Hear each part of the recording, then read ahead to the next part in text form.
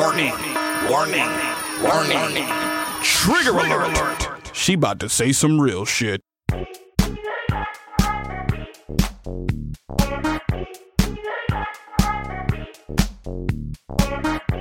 What up, Bradley? Hey, how you doing?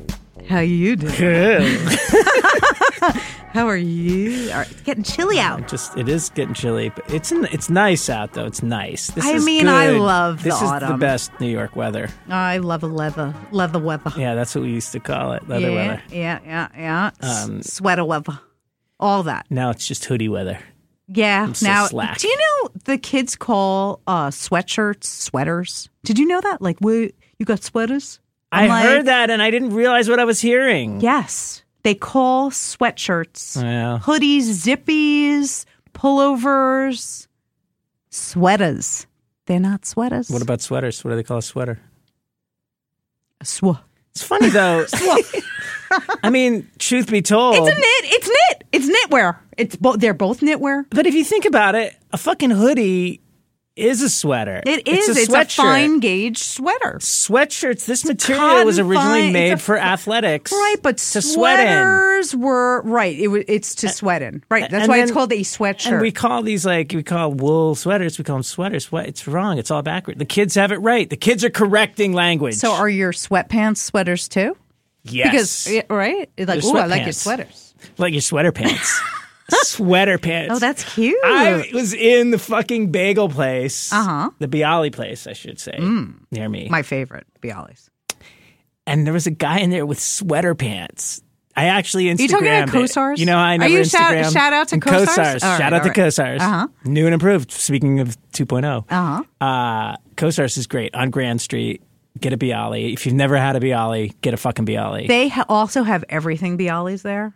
Yeah. It's Lower East Side staple. Just get the It's been standard, there like almost 100 standard years. Bialy with garlic. That's yeah, the the best. standard Bialy is delicious, but they have like some like jazzed up ones. I'm into it. But there was a guy in there with sweater pants. Really? Yeah, I actually took a picture of it. I think Like, I Instagrammed. did you say I like your knitwear? Excuse me, I like your knitwear. Knits are where it's at, man. So that's what we call them, knits. There's knits and wovens. If they're gonna call hoodies sweaters, then what are we gonna call a wool sweater? A woolly? A woolly. A woolly. That's a good. Mom, I gotta put my woolly on. It's cold out. My chunk knit sweater. What do you call those big?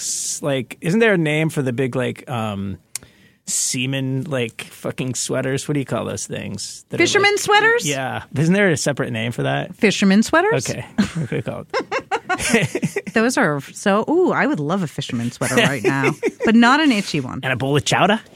Totally, with a Bialy. Where That'd can be I get good. that? That'd I be know. I really need good. a one-stop shop. Everything is like cream beige color, right? They have food, they have sweaters. You know, Co-Stars they have soup now sometimes, and I think they've had chowder when I've been in there. Oh. Yeah, they're going not full serve, but fuller serve. Yeah, that's wild. Chowder. It's not very Jewish of them. Maybe I could be wrong. Maybe it was just like a potato soup or something, but I feel like they had something like that. They definitely have soup sometimes. Where can you get a good chowder in Manhattan? Where Not can a you get a Manhattan chowder? chowder. No, Not New a England. Manhattan chowder. New England chowder. New England club. You can get them in City Island in the seafood I bet you restaurants. can. Yeah, they're pretty good. Yeah, It's not like you're in in New England, Maine or something, but it's all right. Put a lot of black pepper in it. Yeah, I like it. Yeah, it's good. All right. Hey, I'm Ryan Reynolds. Recently, I asked Mint Mobile's legal team if big wireless companies are allowed to raise prices due to inflation. They said yes. And then when I asked if raising prices technically violates those onerous two-year contracts, they said, "What the f*** are you talking about, you insane Hollywood ass?" So to recap, we're cutting the price of Mint Unlimited from $30 a month to just $15 a month. Give it a try at mintmobile.com/switch. $45 up front for 3 months plus taxes and fees. Promo rate for new customers for limited time. Unlimited more than 40 gigabytes per month. Slows full terms at mintmobile.com. So today's guest, he's a chowder man. Totally. We went out for chowder right after this podcast. No, today's guest is a very interesting person and really is someone that I admire so much. Oh, you should. And anybody, after you hear this podcast, you're going to admire him too. I mean, he has done some of the most I think, important modern logo design in the last, 30 years. Yeah. And stuff like you didn't even realize he did. Right. But he's also somebody that really is looking to bring people up with him. He's not just all about himself or he really wants to elevate the culture.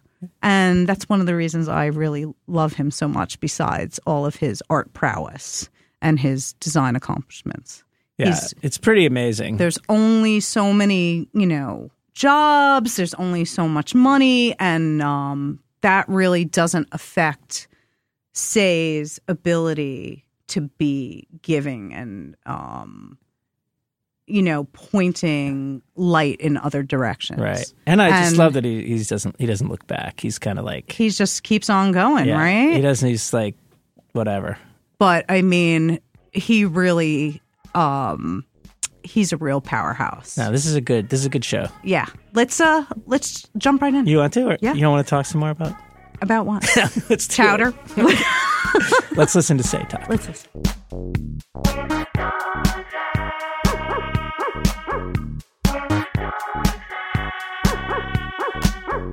We're just gonna do it. Okay. Yeah. Well, it'll be interesting to see just how much you know about me. It's funny where I think that I actually know so much, and then yet every day I learn more. Yeah.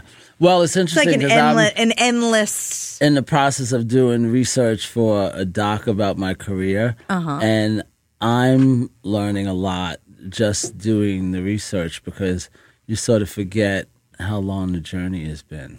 Right, because you're in it. Yeah, yeah. And you're not paying as much attention the way other people are. At least, I'm not. Right, a job's a job, and when it's done, it's done. You don't really think back on it. But now it's sort of frightening when I do the math on how long I've known some people. Yeah, you old, yo. Long time. Guys are fucking old. Long time.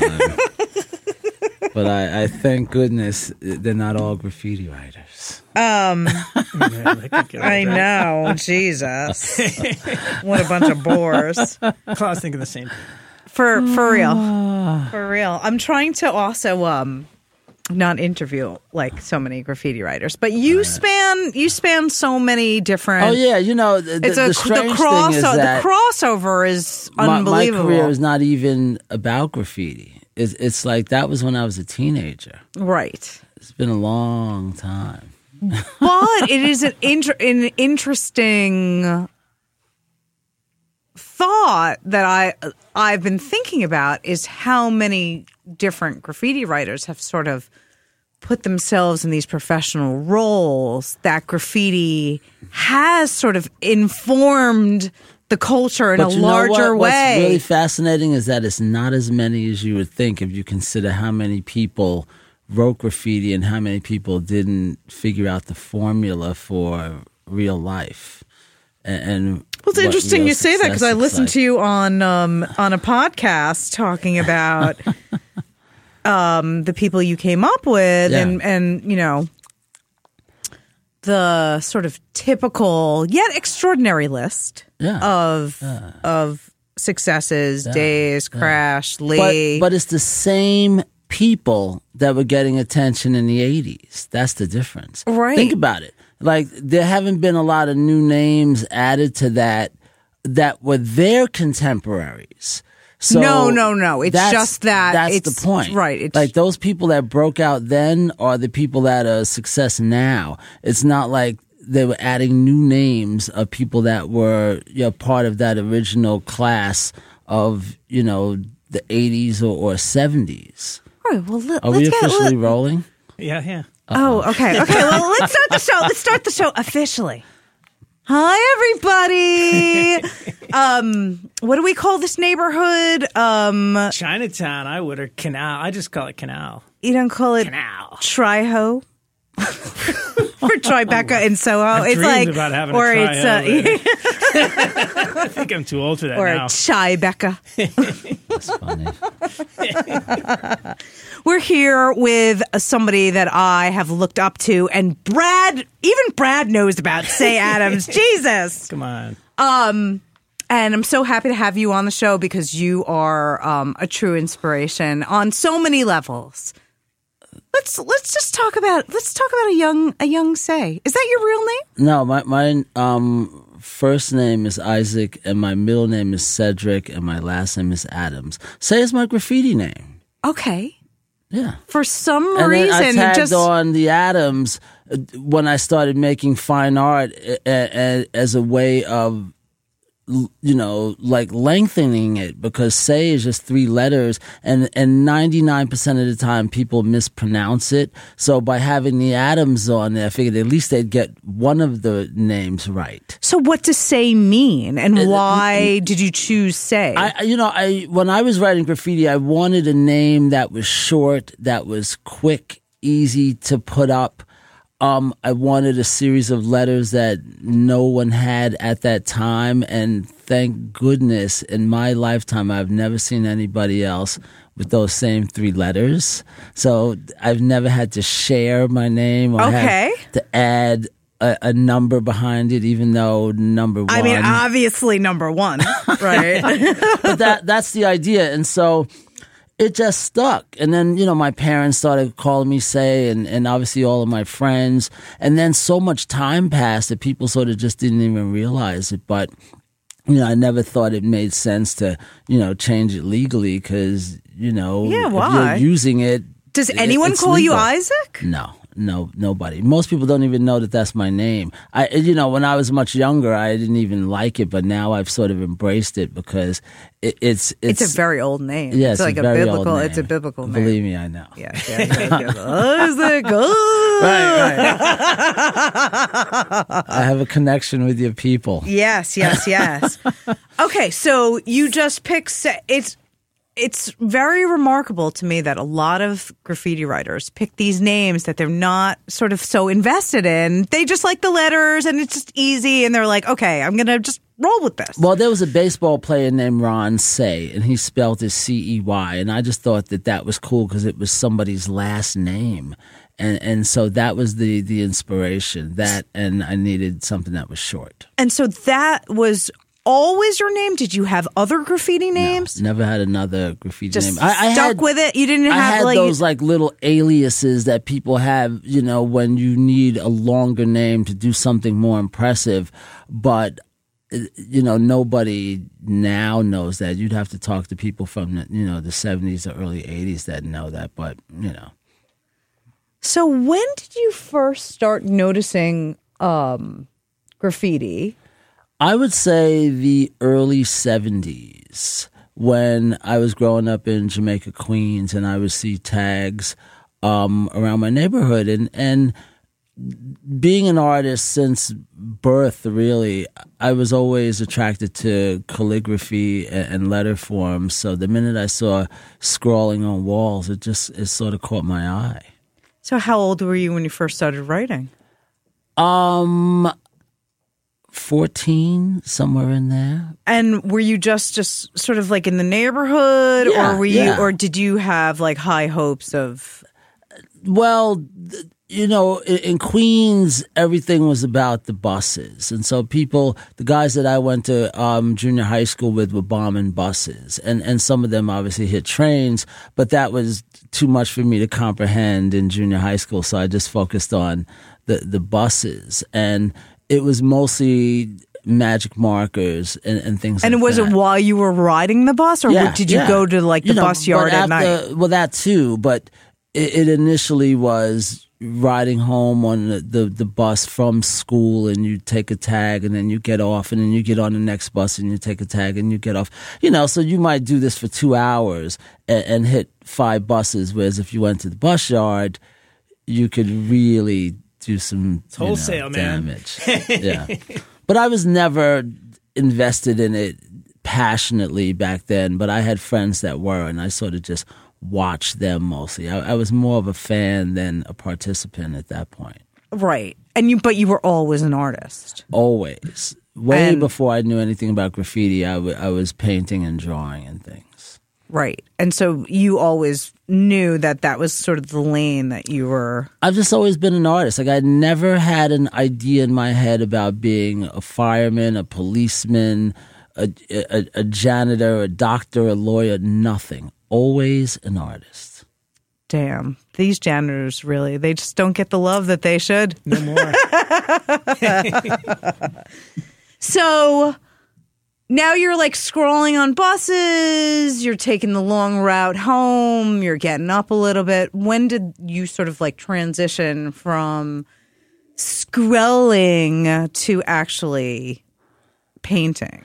Well, it was a few years later, about 75, 76, when I started learning how to use spray paint. And really, you know, it's funny because the other day I was at Rooftop Legends, and as you know, it's an amazing cast of characters, and everybody is there. And I see Part, and I look at him, and I've always looked up to him, even though he sort of doesn't know that. And I just thought to myself, man, what it must be like for him to see this culture evolve in such a beautiful way. And I thought, man, I was studying this guy when I was a teenager, and now he is right in front of me, and I call him a friend, and he's still so amazing. And he was one of the guys when I was a teenager. I was studying his letter forms, and that was the thing that informed who I wanted to be as it related to graffiti and wild style and all of it. Well, it's interesting with Part. When I was coming up, everybody was like, "Oh my God, Part," and it's crazy to me that like he's not a household name, or he's not a name that is sort of dropped with these other sort of typical people that we were talking about before. But you know he what is such is? like a style, like he just like I've a thought about this. blueprint. I've thought of about this. how people paint now. I thought about this. Okay. You know why? Because he's Robert Johnson to, graffiti. And for the listeners that, don't know, Robert Johnson is a legendary blues man. He is the pioneer. And that's who Part is. He's the architect. He's the one that showed everybody the way, along with people like Phase 2. And so what happens is your name is in that iconic short list when people go back that know their history. But if you don't know your history, you start in the 80s. You start in the 90s. Right. You look at the guys from Europe. And that's why his name isn't in that group sometimes, because, people are idiots. They don't know that he's the greatest. Yeah. They don't. Well, maybe they will now. You also have mentioned to me, and I've heard in other interviews, that you were really obsessed with this writer named Jester. He's my favorite. The thing about Jester is when I was coming up, you had to have a tag style. And, if you were lucky, you had a lowercase version and an uppercase version. So you had to master two different styles. And Why that was before that? you did any sort of letter forms. It was just the way it was. I don't know. I just know that everybody that I loved had a lowercase version of their tag, and they had an uppercase version. And the uppercase version was much more detailed. And Jester was that guy. He just had the most beautiful tag I had ever seen, and I knew that in the 70s. And he was always the benchmark for me. But I didn't have that kind of name that stretched in that way where you could do dynamic things with it. It was sort of, very, tight. compact. It was like right. And that's why I love what Jester did. And so growing up, he was always, to me, sort of the benchmark of what was beautiful about graffiti lettering. But he also sort of invented like bubble, right? Like in what is now like the throw up kind of. Well, like Is the Wiz and In, he was one of those guys that just got out there and he did work. He was everywhere. So he definitely deserves that credit because he did work. Okay, so now you're in high school. You're starting to paint. You're painting trains. That Say City train is in the top 5 greatest trains. You're like number 1. I'm not going to even. Don't you think? Is that not your greatest train? Well, I don't. It's hard to, right, when you do so much work, it's hard to say what's your favorite. Well, more importantly, I don't think of any of the train stuff that I did as important. I think about other people. I think about what Dondi did, and I think about what Lee did, and I think about what Part did. Folks like that, Blade. You know, I just think that I was fortunate enough to even be able to do anything. But I never think of the stuff that I did on trains as being that meaningful. Well, like a big chunky train that says "Say." I mean, I hear you and I understand, but I like what other folks did much more than my own stuff. But truthfully, let's talk about this for a second, because this is a huge part of who you are, is giving props to other people, putting other people on, like shining light on people that don't get the attention they deserve. I learned from B.B. King. But when I was doing my research on you and I was looking about your first book that you put out, that I'm in your book, and it was all about other people instead of sort of. Yeah. Well, I think that. And now you're working on a book about yourself. Yeah. But that's the beautiful thing about the culture, is that there's so many people that don't get any love. Like Buddy Esquire and FDT 56 and Jester. And I think that it's important to remind folks that these people paved the way for a lot of other people. And they, for whatever reason, don't get the attention that they deserve. And it doesn't cost me anything to shine a light on somebody else. No, it doesn't. And I wish more people would do it, but some people just don't have the capacity to do it, and then other people are just selfish. Right. That's it. So I love doing that, because it sort of reminds people of who came first. And, these people deserve, if nothing else, credit. You're painting graffiti, you're painting trains. What else are you doing at this time? Or well, I was painting storefront gates, roll down gates, little local businesses, and that was how I made money. Once I developed a little bit of a style, and I sort of realized that my train career had a shelf life that was really short. I wasn't going to ever be king of all lines and all of that, and I wasn't going to do these monstrous blockbusters like some of these other folks that were really dedicated. And I just said, you know what, I'm going to fine-tune my craft, and I'm going to go out there and I'm going to try to turn this into something profitable. And I started painting, anything that needed a sign or a logo. And you were big on the bar mitzvah circuit. That too. And it really was a lot of fun, because what I realized is that I had a lane all to myself, because a lot of people just couldn't crack the code when it came to negotiating with a small business owner, even for a couple of $100. I mean, back in the late 70s and early 80s, that was huge. So sure. That was one of the things that I did. And I had some folks that were working with me that were, a part of my little crew, and we just got out there and we had some fun doing it. And so you're hanging out downtown,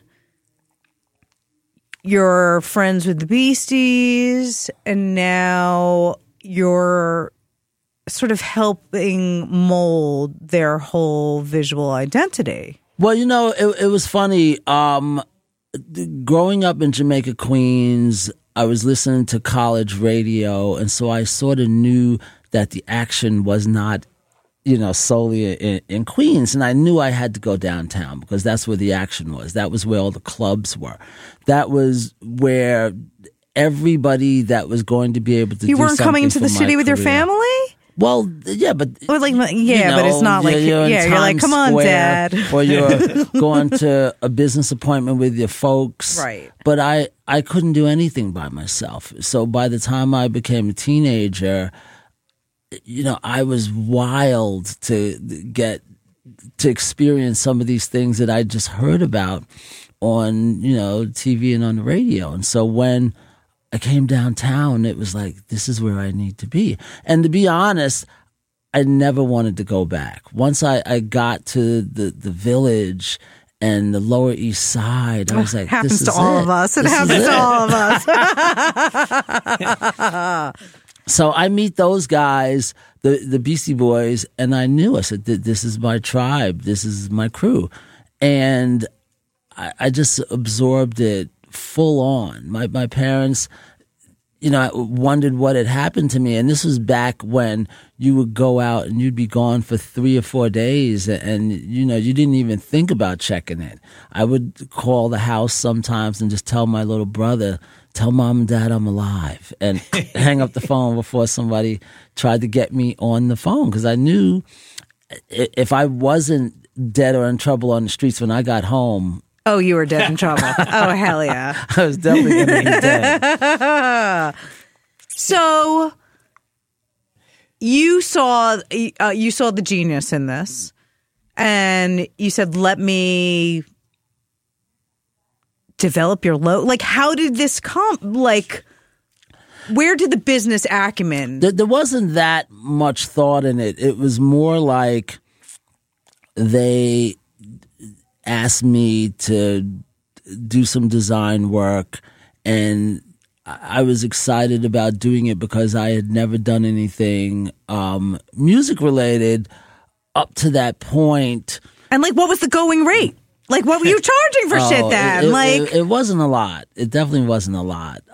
But back then it felt like it. And even then, I was going to say, it almost seems like incredible that you got any money at all, because back when I would do stuff for my friends in bands, like, I couldn't ask for money. I would just be like, just buy some paint and a sheet. Yeah. Like, you know what I mean? Yeah. Well, I had a payment plan, and you could pay in installments. Right. And then people couldn't say no. So it was good. That's a good idea. So after that, then you met the powers that be at Def Jam. You know what? I'm trying to like create this like timeline of like how. This is 1983, I think, when I meet the Beastie Boys and I meet Russell Simmons. And Russell has a management company at this time. And this is where things are sort of separate but together. So my graffiti career is phasing out. A lot of folks are going to Europe. They're starting to establish themselves in other places because the So scene, are you jumping into this gallery scene? No. Okay. I did have a representative, Joyce Tobin and Mel Newlander from Graffiti Above Ground / GPI, Graffiti Productions. They were representing me and Crash and Days and Pink and a bunch of others. And they were representing me. And so I was doing that, and it was lucrative and it was fun, but I just felt like eventually the scene was going to go left on me. And I just thought, you know what, I don't want to have to do this forever. Like forever was a long time back then. But there was just something about it. I didn't feel like I had enough control in what I was doing, and it wasn't fun for me anymore. And so I decided that I was going to work with Russell and design for his artists. And so I was designing logos and tour backdrops and T-shirts and, just doing anything graphic for all the bands that he managed. And it was a lot of work, but it was fun. And it was also a lane that I had all to myself. Nobody was doing what I was doing on that scale at that time because he managed everybody. And it was a lot of fun, and that's what I did. What was a typical day like back then? And did you have like assistants? Like how could you possibly keep up with the mountains of work? It was like the Wild West back then, but while I was busy, it was a much simpler time because you didn't have all the distractions. The only way people could reach you is if they physically were in front of you. I didn't have a phone. You either call the office to get a hold of me or you call my parents' house in Queens. So it wasn't like I was being pulled in 10 different directions. But when I was working, I had nothing else to do. And so I spent all my time, designing T-shirts, and then I would send that out to Kinko's to get a copy made. Then I would go and I would paint a backdrop. I'd go down to Pearl Paint and buy canvas and materials, and I would make something. But it was, I was working really fast. And when you're young, time means nothing. So I would sleep on the floor in the office just so I could wake up at 6 o'clock and keep doing what I was doing. Like I never wanted to go home. Right. I would sleep on people's sofas. Comfort meant absolutely nothing to me. The only thing I cared about was doing what I loved to do. And if I could do that around the clock, that's what I would do. So are you proficient on the computer in the Adobe Arts? This is too early. I know, because that's what I was going to ask. Because because all of this stuff was done by hand. By hand, yeah. Explain the process, because I don't even think like young people can even like fathom. So you're drawing, you're like photocopying, you're like retracing it, and then like it's a photograph of that. Yeah, but what I learned how to do, was I looked at what sign painters did, and I had a buddy, Michael Human. He's actually still my buddy, and he was a commercial illustrator, and he taught me how to scale things up from a drawing and how to use a blue line, and we would project the graphic onto a giant canvas. And I'm talking about, 50 feet long by 25 feet high. And back then, people lived in these giant lofts, especially back in the 80s. And they would have that kind of wall space. And I would go and I would get these giant tubes of canvas from Pearl Paint. And I would get my little brother to help me, and we would bring it back on the subway. And, I didn't have money to put it in a truck or have it shipped, and I couldn't wait. And we would just bring it back, and we would tack it up on the wall using nails, and then I would project the design onto the wall. And I didn't own a projector. I would have to borrow one and sketch it out. And but that's where my graffiti training really came in handy, because I understood scale from working on painting trains. And so I could do giant letter forms and things like that. And then I knew how to block things in using spray paint because I had that experience and that early training. Oh, the backdrop game. Bring it back. Bring it on back. You never see that anymore. They only like put screens behind people and show slideshows. They don't want to deal with the whole fire retardant issue. I used to have to go to buy these chemicals and treat the backdrops. And so back then I was doing things for the Fresh Fest, and the Fresh Fest was the first national hip hop tour, and it had Run DMC and the Fat Boys and Houdini and a bunch of other bands on the bill. And the very first backdrop they got Keith Haring to do, and then I got to do the second one. And I just, there were times that sometimes if I didn't have a wall, I would lay it down on the floor and take my shoes off, and I would work on it this way, and I would stand on the ladder and I would look down to get the perspective right. And it was like Twister. Right. But with paint. everybody's like, "What's Twister?" Oh no. Everybody knows what Twister is. Okay. I'm sure Russell Simmons loved to play Twister back in his office back in the day with some unsuspecting young ladies. God damn, Russell Simmons. What the fuck, man? Anyway, let's move on. Closer to call everybody out. Yeah, I mean, it's a shame. But, I mean, everybody did know back then. This is from me and not from Cey, but when you were in the club back in those days, don't go fucking near that guy. Don't get in a car with that guy. It was just always a thing.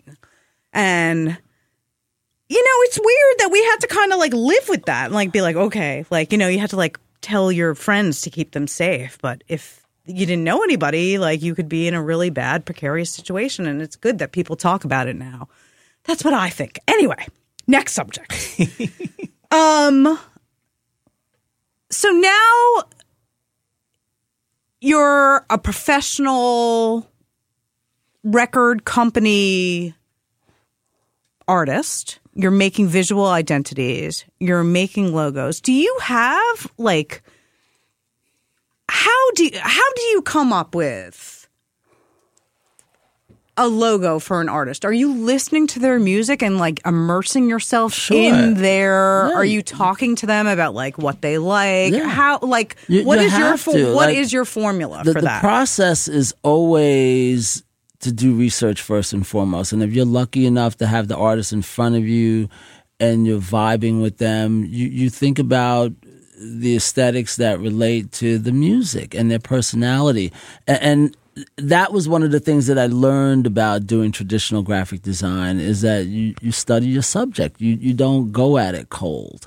And I would listen to the music. And a lot of these people I knew because we were hanging out together during the early years at Rush Management and Def Jam. And so I knew who they were inside and out. And so I understood who they were, and it made it much easier to create something that was specific for each artist.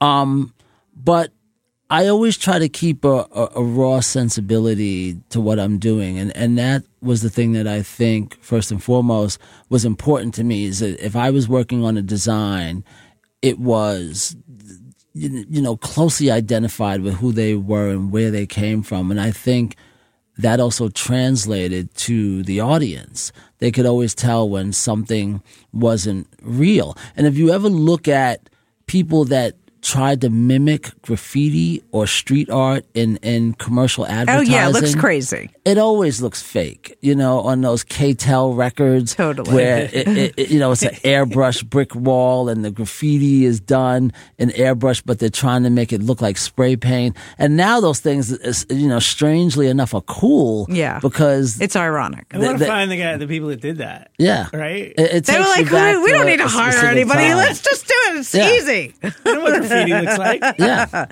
And that was one of my favorite things. I say that now. At the time, it really made me angry because I thought they were taking. Sure, they were stealing the culture. It was culture vulture. They could have fucking hired you for probably less than they paid that goddamn graphic artist, man. Yeah. But the reality is, when you're young, you don't know that. All you can do is be outraged. But now I look back on it and I think, they did us a favor because it reminds people of what authentic really looks like. And you can put those things together side by side and say, this is the fake, this is the fraud, this is the genuine article. And now people want to seek out that original, genuine article. So now when you're doing logos, are you still kind of are you doing pen to paper and then going on the computer? Yeah. Or well, I will admit that there was a lot of years when I had gotten so good at designing on a computer that I would just go cold and I would think on the computer and I would use that as a way to do my sketches and all the preliminary design work. I would just do it straight on the computer. But the problem was you don't have that research material to show people later on. You do. It's just in some old computer that you threw away that you forgot. Right. You can't print every. You can't put your hands on it. Agree. Let's put it this way. And you can't hang it up and use it in a retrospective to show people your historic progress. And so I got tired of doing that, and I said, I'm going back to the origins of where I come from, and I'm going to start making things by hand again. And so I started sketching out concepts the way I used to. And it was a lot of fun because it sort of reminded me that you need to get your hands dirty in order to create something great. It's got to have that human experience. You just can't look into a monitor. Those things are tools, the same way a pencil is a tool. And once I realized that, I decided that that was what I was going to do going forward, and I was never going to just think on the computer. So how? Well, it's good. It's a really good way to put it because, so I do music. And he does art. He's also a great graphic designer, right, by the way. But music, it happens that, obviously some people get inspired by the computer, but you realize that, you can't think in the computer, man. You gotta you gotta get it down. So I actually, long after I became really proficient making music on the computer, I went back and got an old tape recorder, a handheld tape recorder, because I was like, I gotta put it. I gotta put the idea down first. Yeah, and that if something's done on the computer, it can disappear just as fast as you created it. And I've made so many great designs and then made a mistake and then the thing was gone and then I had to start from scratch again. And then you ultimately create something different, but in your head, you still see that visual, but you just can't get back. Nail it. Right. Demo love, baby. It's called demo love. I don't know. I feel like you can get in there more with a pencil or something. There's something like about it that you can. What I'm talking about is when speed takes over, your creative process, and you have all these album covers you have to design and all these logos and marketing materials and advertising and T-shirt designs and you just think, I got to knock all this stuff out, and you start moving at a much faster and strangely a much more productive rate, but the quality isn't there in the same way. It's you're just kind of going through the motions in a way. Like, I got to get this job done. It's not more like you're a factory. Right, you're a factory. So the work is... Because it's like produced, finished work, right? It's not like you have to sit there shading it in and But volume became a really important thing in the 90s when I was working at Def Jam. We had to move a lot of product and we had to make a lot of design. And I'm working with a huge team of designers and creatives, but everybody was working at an insanely fast pace. And so process was something that everybody did individually. I'm just looking at volume and I'm thinking, look, all these designs have to be ready, approved, and out the door in a couple of weeks. And I don't care how you do it, we got to get it done. And I became a creative paper pusher and a manager.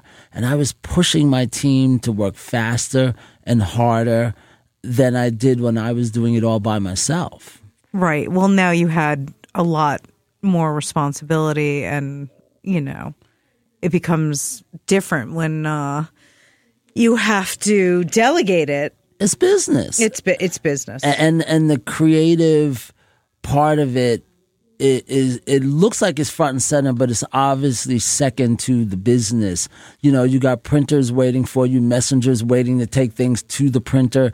Things have to be flown to other countries. So where are these T-shirts? Do you archive these T-shirts or what? Well, luckily, there was a young guy named DJ Ross. Oh, the rap T-shirt book. Yeah. Yes. He made this book called Rap Tees. Yep. And I found him, or rather he found me on Instagram. And I saw that he was posting these vintage T-shirt designs. And I would just comment, I designed that.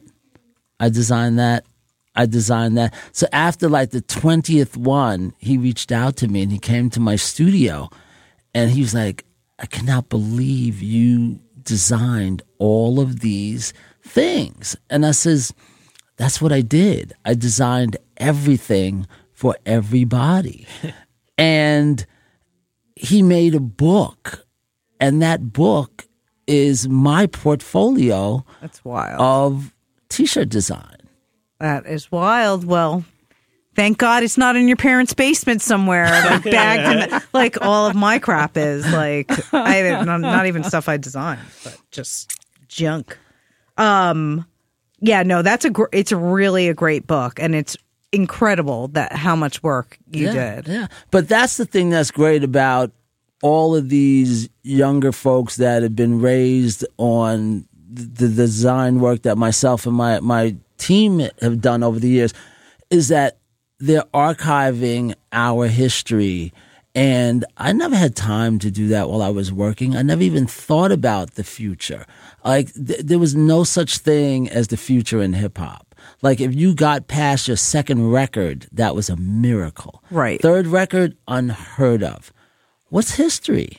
Yeah. Like, you know, and I'd heard Kel First say this, if you don't evolve, you dissolve. And I thought, wow, that's a really brilliant way of thinking about graffiti history, is that you have to change with the times no matter how great you were in the past. And that was always what I was thinking. Like, there was no such thing as going back. I was always moving forward, and the past meant nothing to me. And so then all of a sudden you look up and 20 years have gone by and people are starting to talk about history and archiving. And I'm like, what's that? But now we're at that point where we realize everything that happened back then is important to inform young people in the future. Right. And, you know, sort of the foundations of the culture.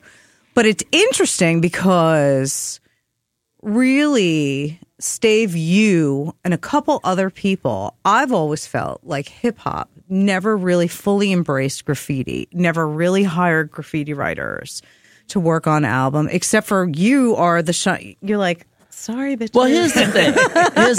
And this is get one out of my way. It's just me. This is one of my favorite subjects. And this sort of goes out to all of my friends that spend so much time and energy debating about what came first, the chicken or the egg. Is graffiti a part of hip hop? Absolutely, 100% yes. Does it predate hip hop? Absolutely, 100% yes. Why spend so much time arguing because with people I think people that don't know anything? There are some people that completely do not identify with the hip hop lifestyle and they write graffiti. And there are some. I get it. But are you going to spend your whole life being angry every time somebody lumps graffiti in with hip hop? I'll tell you something. For years and years and years, I would say, no, it's not hip hop. It has nothing to do with it. And now, in my old age, as I sit back, it's like I owe everything to hip hop. And here's the thing. It's like a weird thing. Like, I was like, oh, no, fuck you. You only paid me $200 to work on that video. Fuck that. I'm not doing that. I listen to rock. Right. Or whatever. But this is the thing. But at the end of the day, it's really sort of a very important part of it. But the money, the hip hop money never touched graffiti except for a few people. But here's the thing. Right. Here's the thing. Hip hop is a table.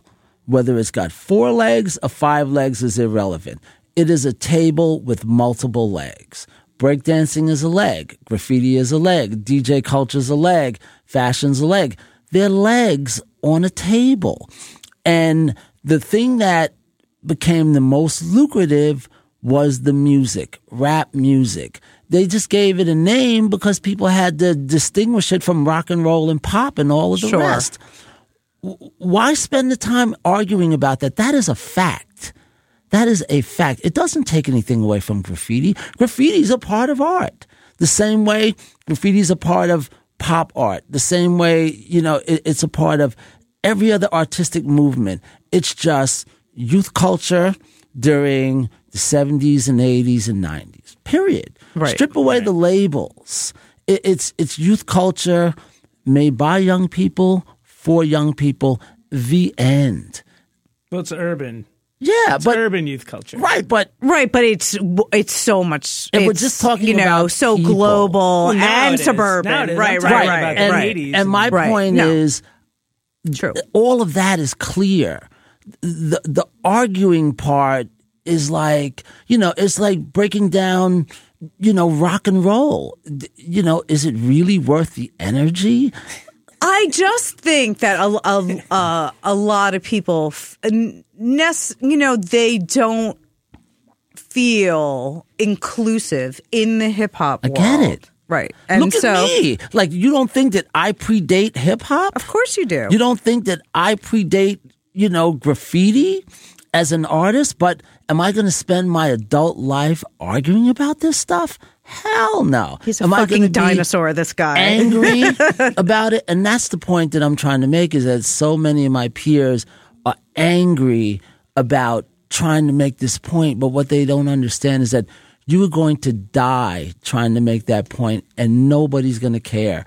What you need to do is put on your shoes, get in the game, and evolve, and embrace what you built, and forget the labels. Like, just be thankful that you were one of the people that helped build this, and you saw it to where it is now, and take your rightful place at the table, and stop being angry about people that don't understand the origins.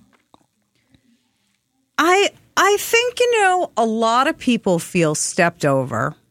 A lot of people feel Let me ask you a question. And I'm not defending them. Let me ask you a question.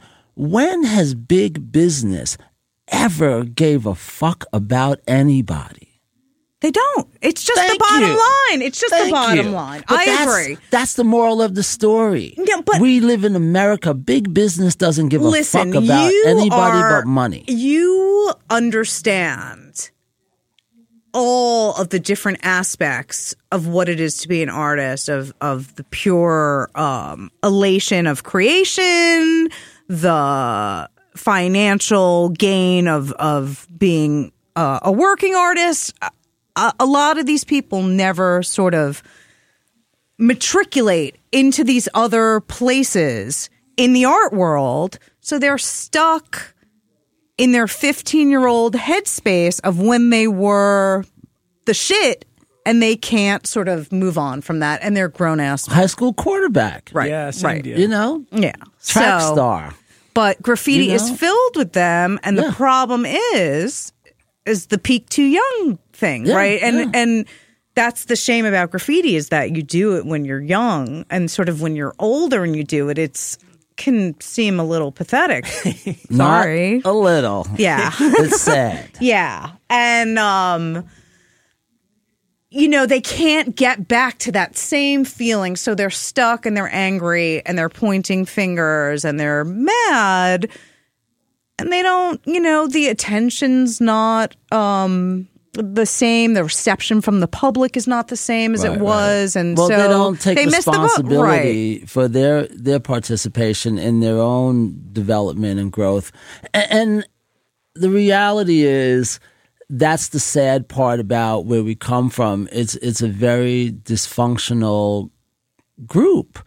Right. And while I love it and it lives inside of me and it always will, I have to keep a lot of that at a distance, because you realize that there's a big world out there and not everybody understands it, and they damn sure don't care. And the thing is, if you can't function in society, you're no good to anybody. You're going to tell your kids about how great you were when you were younger than they are now. And they're like, I heard the story a million times, Dad. Yeah. I mean, it is, I think there a lot of people are stuck. And if they could sort of open their minds, open their hearts a little bit, that they would feel differently, and they would feel that they planted the seeds for what is now the Garden of Eden of this culture. What the younger generation can do is go back and do some research and think about who some of these people are that they don't care. The way. They don't care. They don't care. They don't want to do research. They just want visuals. Some do, and those are the ones that'll succeed. What are you talking about? Your kids?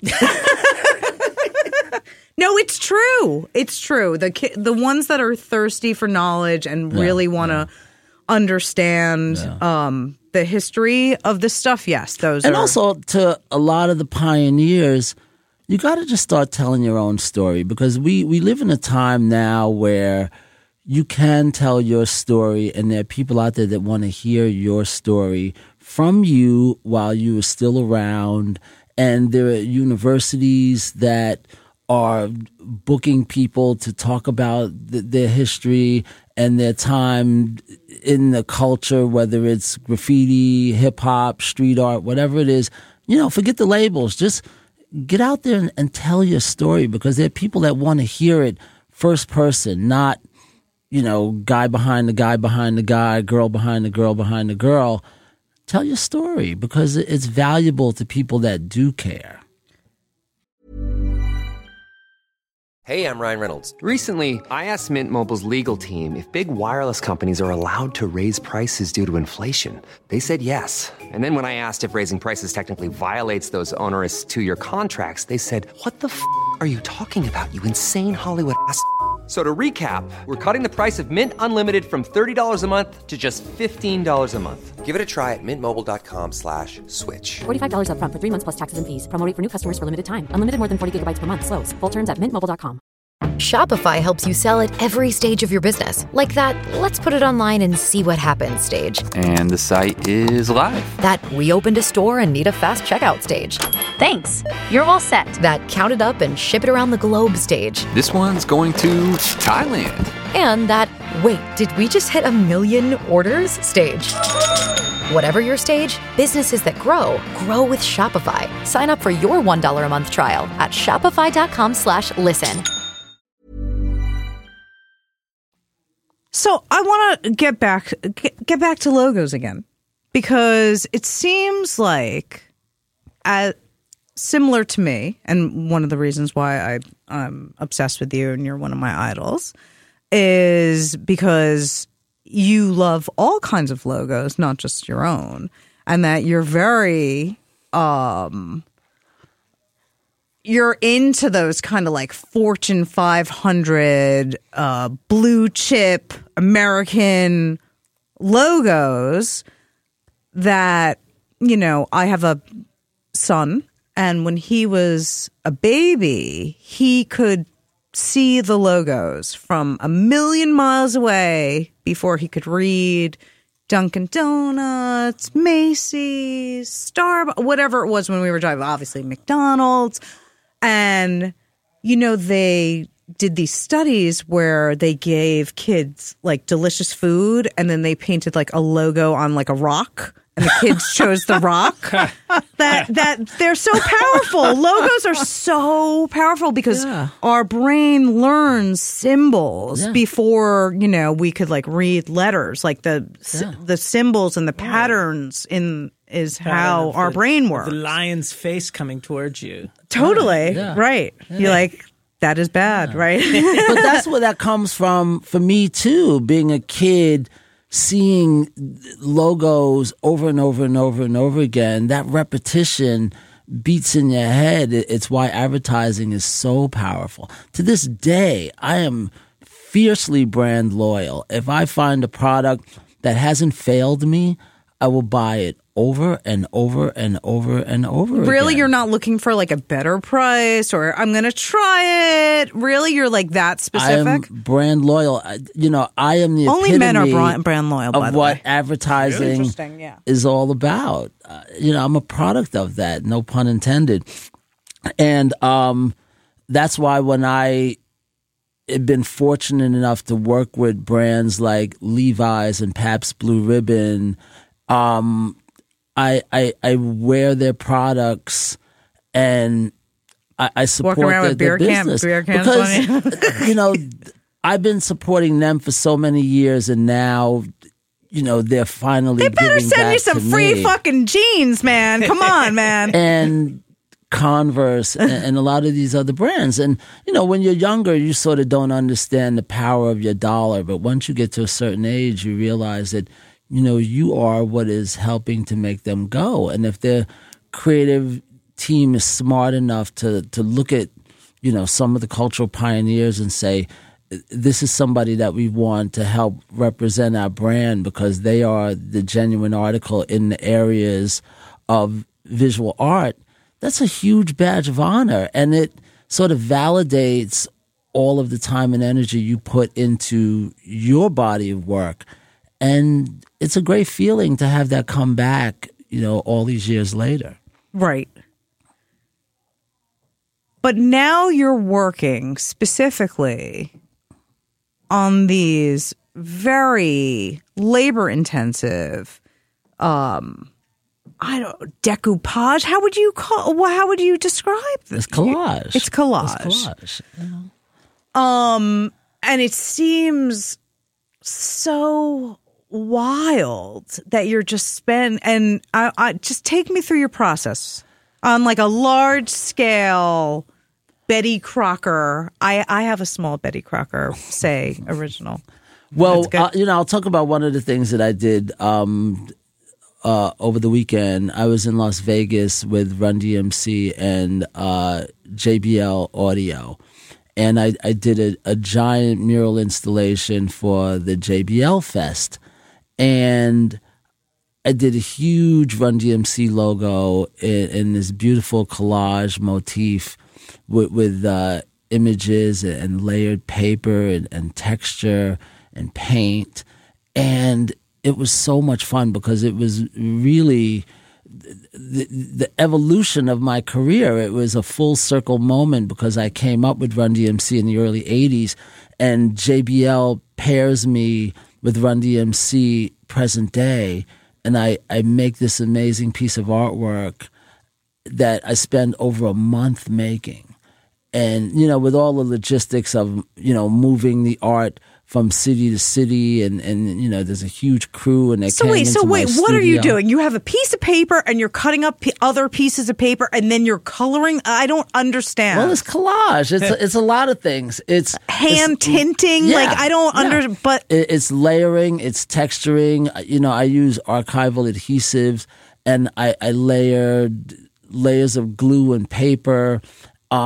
It's visual storytelling. I mean, that's the way I think about it. And it's all stream of consciousness. So while I might have a rough idea of what the logo is, because that's obviously familiar to everyone, how I'm going to realize it is something that I don't know until I finish doing it. And so it's a great thing to watch in a time-lapse video because I don't know what's going to happen, and neither does the viewer. The only thing that you know is that when I'm done, it's going to be an exact replica of the thing that you're familiar with. Right. But the placement and if stuff is right, it's all stream of consciousness. Like I find scraps of ephemera and magazines and books and newspapers, and I piece all these things together until I have something that looks like a replica of the band's logo. So let me ask you a question. Are you cutting up things and then putting them in a box that says black, or are you only specifically cutting and clipping for a specific piece at the time? I source things when I'm working on them. So okay. I don't do it in advance. I go through a pile of magazines if I'm looking for black, and I tear out all the things that are black. If I'm looking for tan, I pull all of those things. I work one color at a time whenever I'm doing a piece. I never do it in advance because I want the experience of searching for something and that joy of finding it and then thinking, this would look great, here on the piece. And it's a strange way to work, but it's very much like the way people make music. You go into the studio, and when something hits you, you respond to it in the moment. Okay. I want it to be a real organic experience. If you don't like it, you record over it with another piece. Right? Exactly, yeah. And that's the beauty of collage, is that there is no way to make a mistake because all you have to do is put another piece of paper on top of it. Right. And where do you get all your magazines, man? I scour the country. I travel to a lot of thrift stores when I'm on the road doing lectures and when I'm painting murals and things, especially in the Midwest and in the South. there are still a lot of places where you can get good vintage magazines. Cheap. Very cheap. Right. Especially when you're coming and you're going to buy out all their inventory and then ship it back home. Yeah, it's expensive. It's worth it. Media mail. Who knows? How many people know about media mail? I mean, I was actually just told last week that media mail is going to disappear soon. I'm sure it will. I'm sure it will. By now, man. Because you can really shove some shit in there and say media mail. Woo! Nice and cheap. Yeah. I mean, I feel like the post office is really just in business because of Amazon at this point, and that if they, pull the rug out, like FedEx is doing bad, obviously UPS, but they would not be in business at all if it wasn't for Amazon. All online shopping, all big online shopping. Send a letter to somebody. I love the post office. Don't I say that every show? I love you. Stay open forever. I really do. I love the post office. They have supported me in my work for the last 30 years. Sure, you got to hang on until the claw money stamp comes out. Right. It'll just be a tiny, tiny, tiny, priority mail label. So how much do you enjoy working on fine art versus working on sort of design work? Well, right now I spend a lot of time. My time is split in sort of three parts. In the studio, making the fine art work that I make with collage, and then the commercial work that I do with brands. And that could be, most of the time that starts in the studio, and then sometimes there's a little bit of it that takes place on the computer, and then I combine the two. And then arts and education. I travel around the country and I lecture at a university museum level, and I talk to corporations about the art and aesthetic of hip hop and design. And that's what I do. I travel around and I talk to young people about the history of the culture and where we come from, and sort of explain the origins of how we got here and all of the people that came along with me and before me. And it's a beautiful thing to be able to look back on your career and just know that people appreciate it. And I hear a lot of great comments about, the history, because now everything that's old is new, and people love talking about how inspirational all of these people are.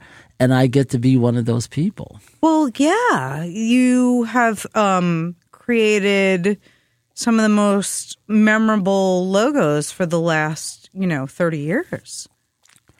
It's been a little while. It's been a little while. And a lot of anniversaries coming around these days. Right. Every time you turn around, there's a new one. But, not everybody's work is celebrated in that way. And, I'm sure there's tons of design work that you did for bands or companies that never did anything. You still got paid. You still did a good job, but nobody knows or cares. So you're lucky. Yeah. In the respect that you have, the eye of knowing what's up. I think a lot of that has to do with also being in New York. If you're in New York or LA, those opportunities have the potential to be so much greater. And I think that's the one thing I feel really blessed about, is growing up in New York during the 70s and 80s at a time when everybody was hungry and everybody was trying to figure out where they were going. And this was the Mecca. This is where people still come to make it. If you don't make it in New York, it doesn't mean anything. It's true. It is the epicenter of the world. Yeah.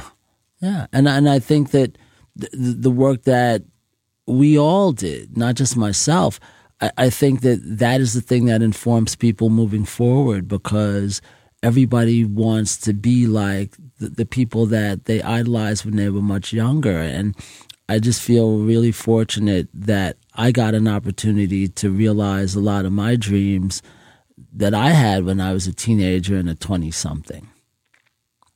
Yeah, you're blessed. Indeed, indeed. What do we have coming up?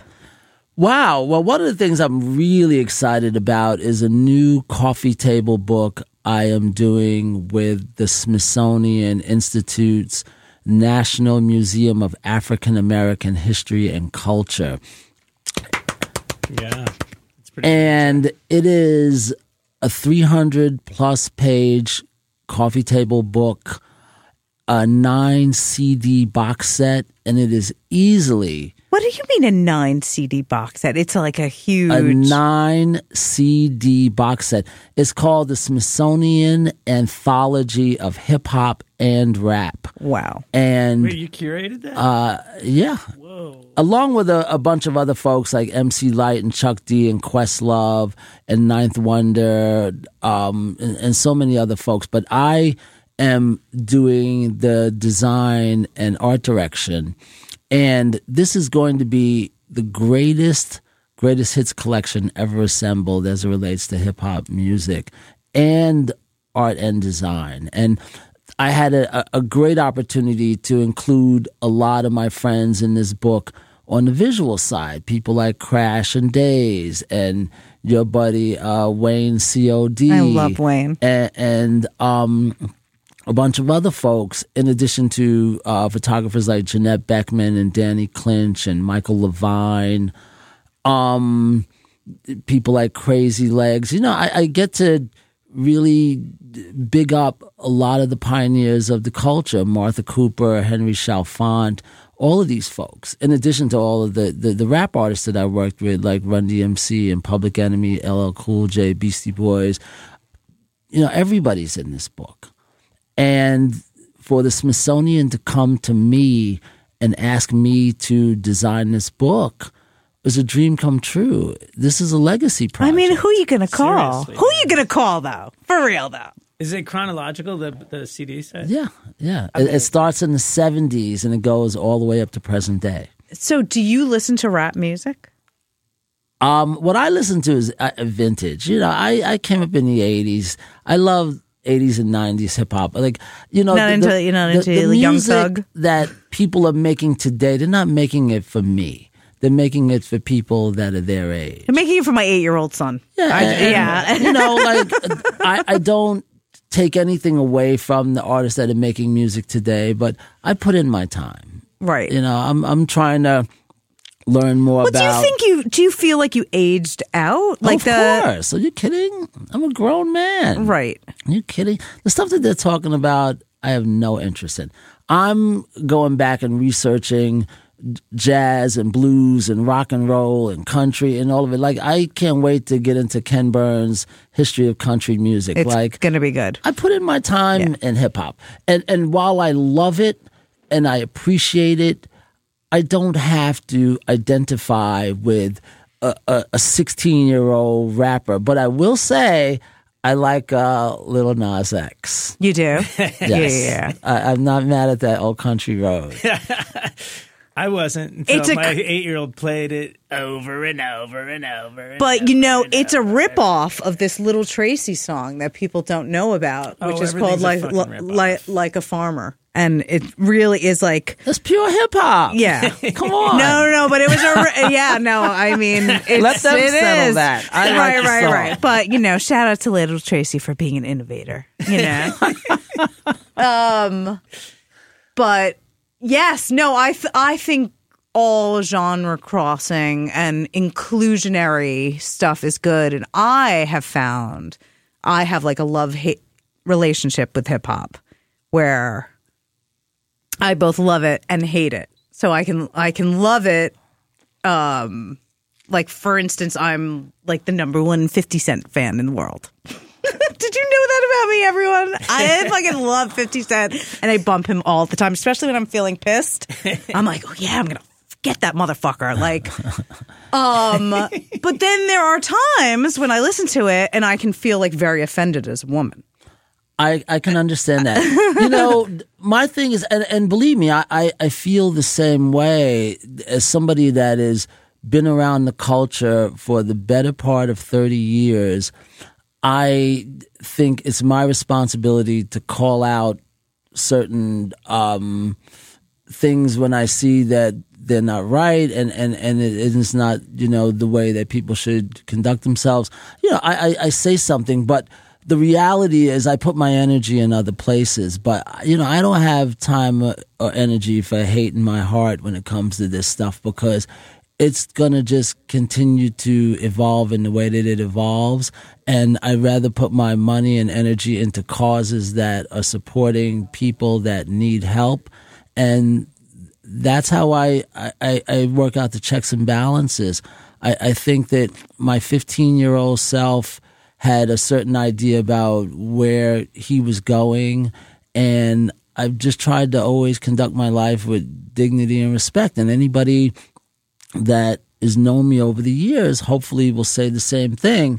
But ideally, hip-hop is a young person's game, period. It is. And as an adult, I'm doing adult things, and I sort of leave it right where it's at.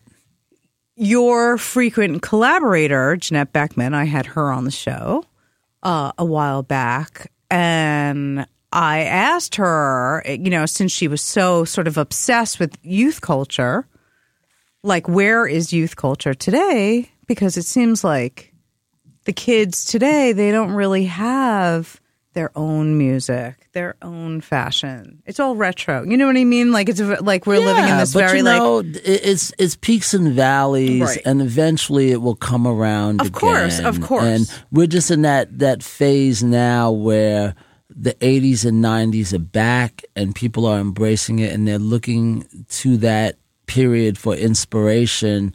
And it's fine. They'll figure it out, and they'll move on, and they'll figure it out. And so I think that it's a natural evolution, and I'm just trying to figure out how to push my work forward and contend with these little motherfuckers, because that's the other thing, is that we as the elders sort of have to remind them that we still can hang, right? And I work very hard to let them know you don't know anything. That's like, right. You just got here. Like, let me show you something. Yeah, Daddy's here. Anything that you think you invented, I could point to the person that originated that. And go ask your parents. I mean, that's the thing about being a kid, you can't tell them anything. No. They just, what, they live their them. own experience through. There's nothing more exciting than when my son comes to me and goes, "Dad, you were right." No, I bet. I'm waiting to hear that from my own son. He's like, "How do you know?" That's what my kid says to me, and he's like, "You gotta tell him I wrote the book that you're reading." So we're gonna look for this book. Yeah. You're also working on a more personal book as well, right? I'm at a point now where I'm trying to look back at my career and really just trying to figure out how I got here and all the people that I've touched, and really just try to tell my story from my perspective with the help of my friends and see what people have to say. So, well, we will keep in touch with Cey Adams on Twitter, Instagram, Facebook, Cey Adams. I'm on all of them. First name and last name is one word. And website, ceyadams.com. Same thing. Yep. All over Wikipedia, all over Google. You did also, remember when Google needed a hip-hop design for They Went to Say. Right. So that CEY worked out for you with. No, he wrote Google. He wrote but Google. I'm saying with the domains and the Twitter handles, it worked out the way you wanted it. Yeah, to. it did. It did. You could get Yeah, you know. It's like Isaac Adams. You know. But Isaac Adams was taken. Sorry. you know, I've been very fortunate to work with some really amazing corporate partners, and it's not lost on me. You know, it's been a long journey, but it's been great to witness the evolution and to know that we are finally at a place now where you can point back and go, you know, I was there. Not, you know, I heard it through the grapevine. You know, I was standing there. And that's a really cool thing. Well, yes.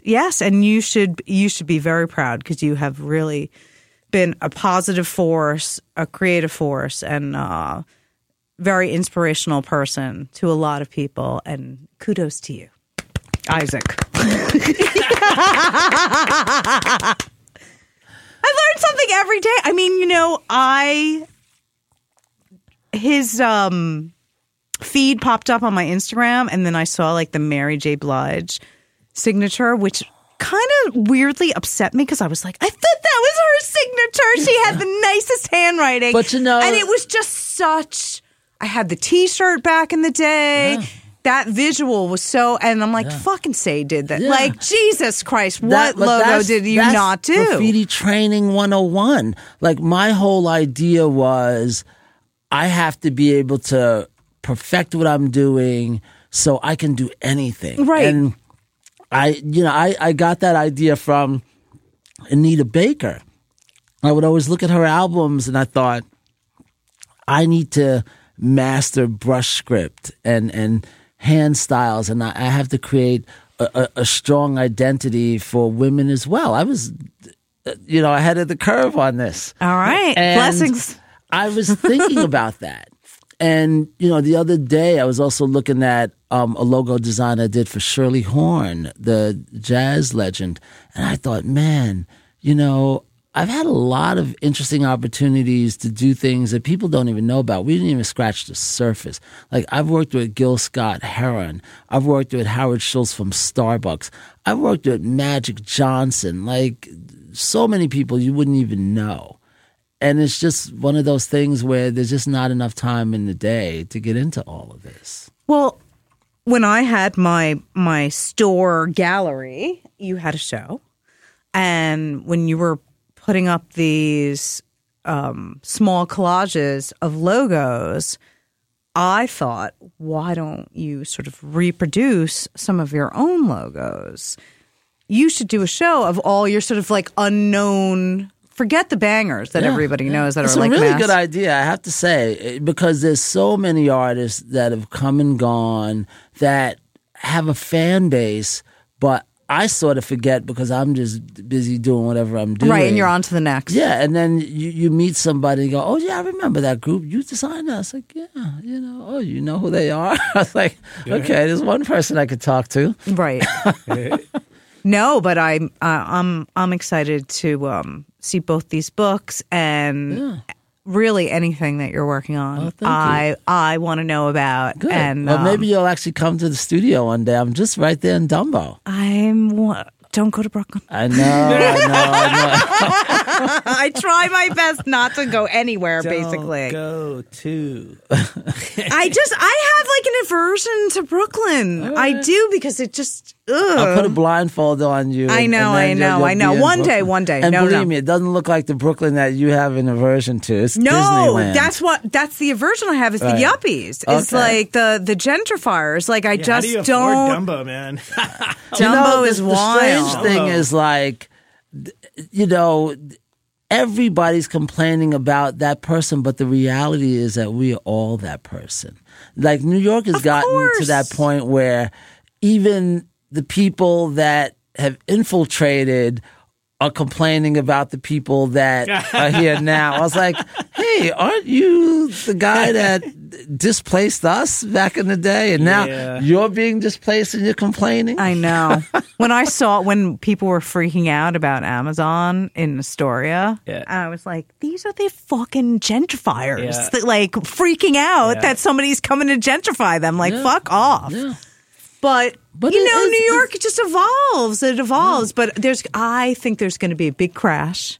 The prices are going to come down, and it's going to get like a little bit grimy. Which I'm looking forward to. I don't think it will. I think it just keeps going. Like if you just think about how much money certain people are making now, to be a millionaire is not a big deal. It's to be a billionaire. There used to be a time where like you didn't even say the word billionaire because there was like one of them. Right. Billionaire. There weren't like tons of billionaires. But what's going to happen is that these people that have these microeconomies, right? The people that are making high five figures that are paying for maids and drivers and takeout and restaurants and all that stuff, like they're going to get hit. And then that trickles down. I think even if they scale down, they could still live a very comfortable life, and you're not going to see them on the subway anytime soon. I'm not worried about it.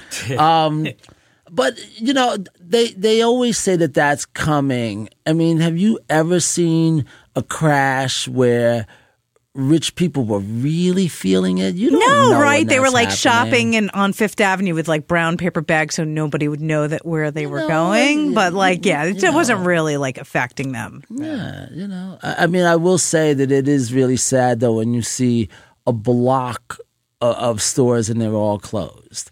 In a really prominent area that used to be bubbling, and it's just like this neighborhood it's bizarre because not only do I not go to Dumbo, I don't go anywhere because I've had this leg injury for almost a year now. But I guess I haven't been to like in a cab in Soho. I'm a trained person too. Right. And I'm just driving and just stores are just closed and there's not these like rivers of people like running down the street anymore. Yeah. It's interesting. Yeah, it's really a strange thing when you see so many businesses that have taken a hit, and the only people that survive are the big chain stores, and because they're subsidizing with online sales. Yeah. And they're able to move their physical inventory from one space to the other. And if you're small, it's virtually impossible. It really affects culture as well because people come to New York to have that experience, and like if they go to Times Square or Chinatown or whatever it is, Brooklyn, they want to have that experience. They've been saving up for the longest time to come here and to do this, and if it ain't there waiting for them, what do we have left? I mean, it's still the greatest city in the world. It still is. As much as it sucks and as much as it changes, it's still the best. You go, oh, this is where that thing is that looks like an awning. That used to be the awning where CBGB's was. And then people just take a picture in front of that. Right. And that's the thing that's so fascinating to me about New York is that we rave about the history and the culture, but the dollar reigns Tear it supreme. down, baby. Yeah, they don't care. Like, okay, you know what? Great. A historical landmark. Next. Right. So I was listening to a podcast with you on it about design. Okay. With this woman from Long Island, and I was feeling a kinship to her. And she was talking to you about being an African-American artist, and you said, no, I'm just an artist. Right. Don't you feel, though, like a proud sense of this being, a black art form? I do. And while I'm saying that, it doesn't take anything away from, my white brothers and sisters that have made art in the name of the culture. I just think that it's my responsibility to be an advocate for young artists of color that sort of don't know the history. And when I was coming up, I had friends that were white, Asian, Latino, and black, and we didn't make a thing of it. It was just, you only knew it when you went into another neighborhood. Well, I was gonna say, like, I feel like all of New York is like that. In a Well, it was certainly in the 70s Right. and 80s. I mean, it was serious. So, like, for example, when you talk about, places like Sheepshead Bay and Bensonhurst, Right. that was clear. You do not go there. Right. And, Yusuf Hawkins got killed in Bensonhurst. So it stays with me to this day. I had a doctor in Bensonhurst, and I was like, and my friend was like, that was 20 years ago. And I was like, oh, I had to be reminded. But when you were a graffiti writer, my friends had to meet us at the train station and escort us through the neighborhood if we were going into a white neighborhood. And the same thing in our neighborhood. We would meet them at the train station, and if they were with us, they were cool. And Right. people would be like, yo, say, who those white boys with? They write graffiti? And I was like, yeah, they write graffiti. And they go, okay, they're cool if they're with you. And it was the same thing in other neighborhoods. But you definitely didn't go alone. But don't you think it's interesting that it's graffiti? Forget about it being disproportionately male, obviously, but it's disproportionately white. I don't know what's happening now. I sort of attribute a lot of that to people that are taking advantage of their circumstances, their upbringing, whatever it is. Right, it's a get-over. It's a get-over. People for sure. that don't know how to stand up for themselves. They don't know how to write a proposal. They don't have advocates that are going to support what they're doing. They just get left out of the equation, and they don't have the training to combat that. So that's why a lot of people of color get left out. Even things like in the art world, when it comes to like applying for grants, that wasn't something that, people of color knew about, 20 years ago. Like, what's a grant? Successful artists that figure out how to crack that code, learned how to navigate, working with arts organizations, but that wasn't something that we were ever taught. I don't remember somebody coming to me and saying, hey, we're going to teach a course on teaching you about grant writing. But do you think that's you think that's just because black people are left out of it? I think a lot of people are left out of that. Like, that's not like, I mean, I only focus on what's in front of me. Sure. Like, I can't be an advocate for all these other right. groups. No. I'm still trying to figure out how to get a cab to stop in 2019. Aw. It's It's true. true. It It's is true. fucking true. So That's bullshit. so that's what I think has held a lot of people back, and the same thing goes for a lot of people in business, in the music business. If you didn't know how to conduct yourself in an interview, even to do art and design, that became a barrier. Unless you had a friend or an advocate that was a producer or a record company person that said, hey, so-and-so's got talent, we're going to use him. The receptionist stops you right at the door. You're done. right. I remember trying to get Phase 2 to do some graphic design, and he knew me, and he knew I was up at Def Jam, and he always got the green light to come up. And they would call me and say, hey, there's a guy up here that says he knows you, and his name is something too. And I was like, just let him in. And then I realized it's Phase 2. And, he didn't want to be a part of the business system. Right, the machine. And I just said, look, just work with me because you deserve to be a part of this. And I knew that he was somebody that needed to be paid and paid respect to. But for whatever reason, he couldn't navigate those waters. And after a while, I had to move on with what I was doing. Well, I think it's hard for people who don't understand that like design is for commerce and they're used to doing art and it's very personal to them. So being directed in a certain way, well, I don't want to put that over there. I don't want to Right. use these colors. That's not me. But that's why they call it commercial art. Right. That's what design is. It's for commerce, you know? And that was one of the things that I realized very early on is that this is not about street cred. It's about having a skill set that fits a need.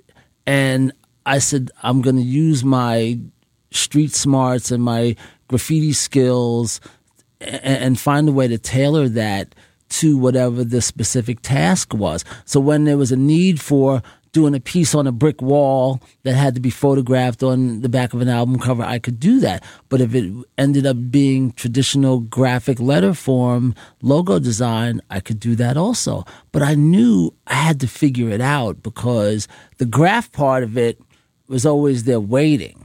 I could have did that all day long, but the other stuff I had to learn how to do. Right, and you had to like apply it to part of your business arsenal. And how to conduct yourself as a professional in a room full of people that don't give a fuck about where you came from. Right. So when you walk in there, you have to be on par with every other executive and conduct yourself in a professional manner if you want to succeed, because they were ready for you to fail.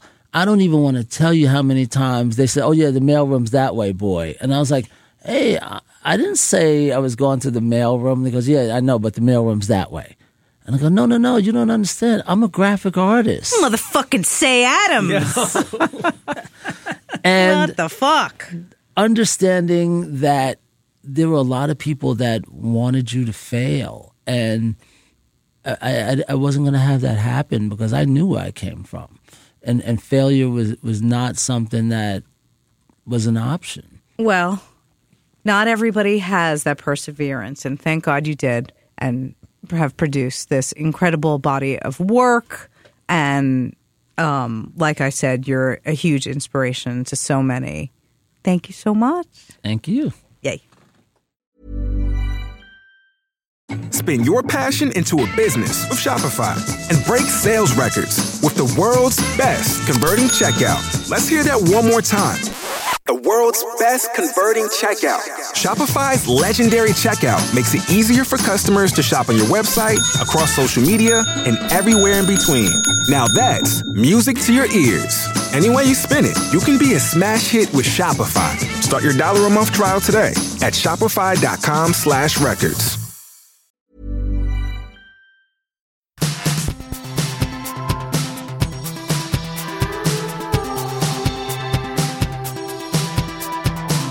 So you see what I mean? Isn't he the best? Fucking amazing. I mean, I've been peripherally aware of him, but I did not fucking realize how much shit that guy did. I mean, and he's an amazing human too. Just the way his attitude about it.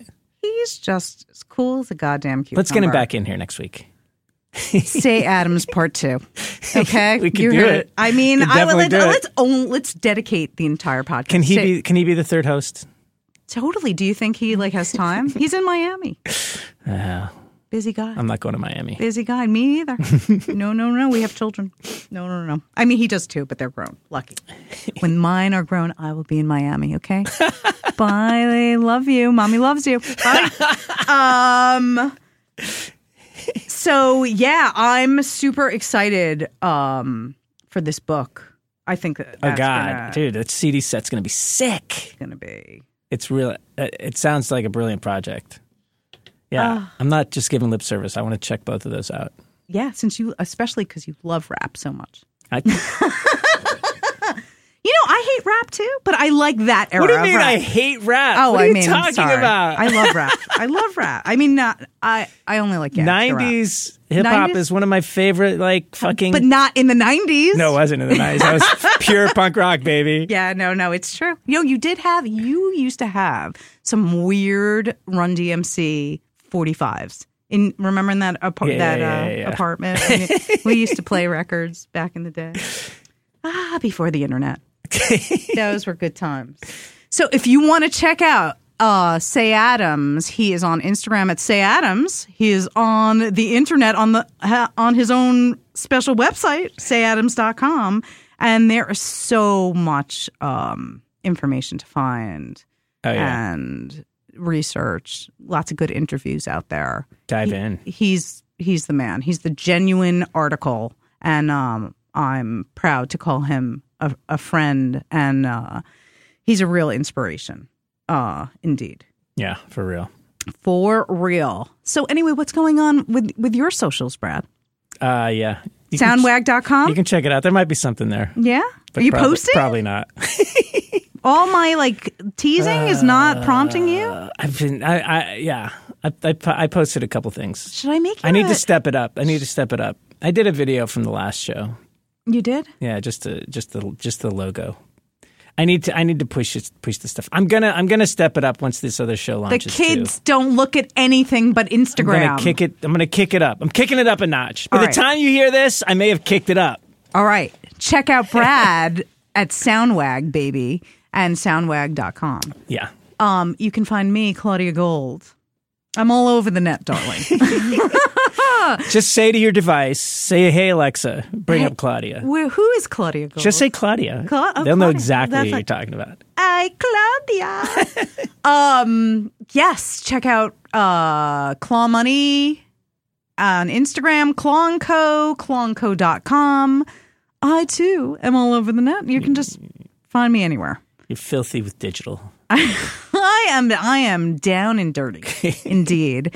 And we will see you guys. Oh, wait, I forgot to talk about Bubbles. Of course. The Bubs. You know, our Bubbleswebsite.com. If you like those tunes, you can hear the full versions, which is worth it. Yeah. And more at bubbleswebsite.com. Get on your exercise bicycle, honey. Oh, for real, yo. And bubble it up. It's upbeat. It's good workout music. It is. It's really and it's sort of happy, right? It's happy. It has it's good to just work to Bubbles, and you will get more work done. This has actually been scientifically proven, and it's true. Effervescence makes the world go around. Indeed. And shout out to Emma, shout out to Bill, shout out to Ariel, and all the little elves that are working tirelessly to keep this podcast going on a shoestring budget. Head over to our Patreon. Give us some money. These Ubers are expensive. And we will be able to bring you more quality programming. Probably more frequently if we could get a little bit of filthy lucre. Some dirty paper. And thanks for listening. Yeah, and thanks for listening. If you like us, go give us some stars on iTunes. Give us some stars on iTunes, please. And we'll give you some stars on the podcast. We'll see you soon.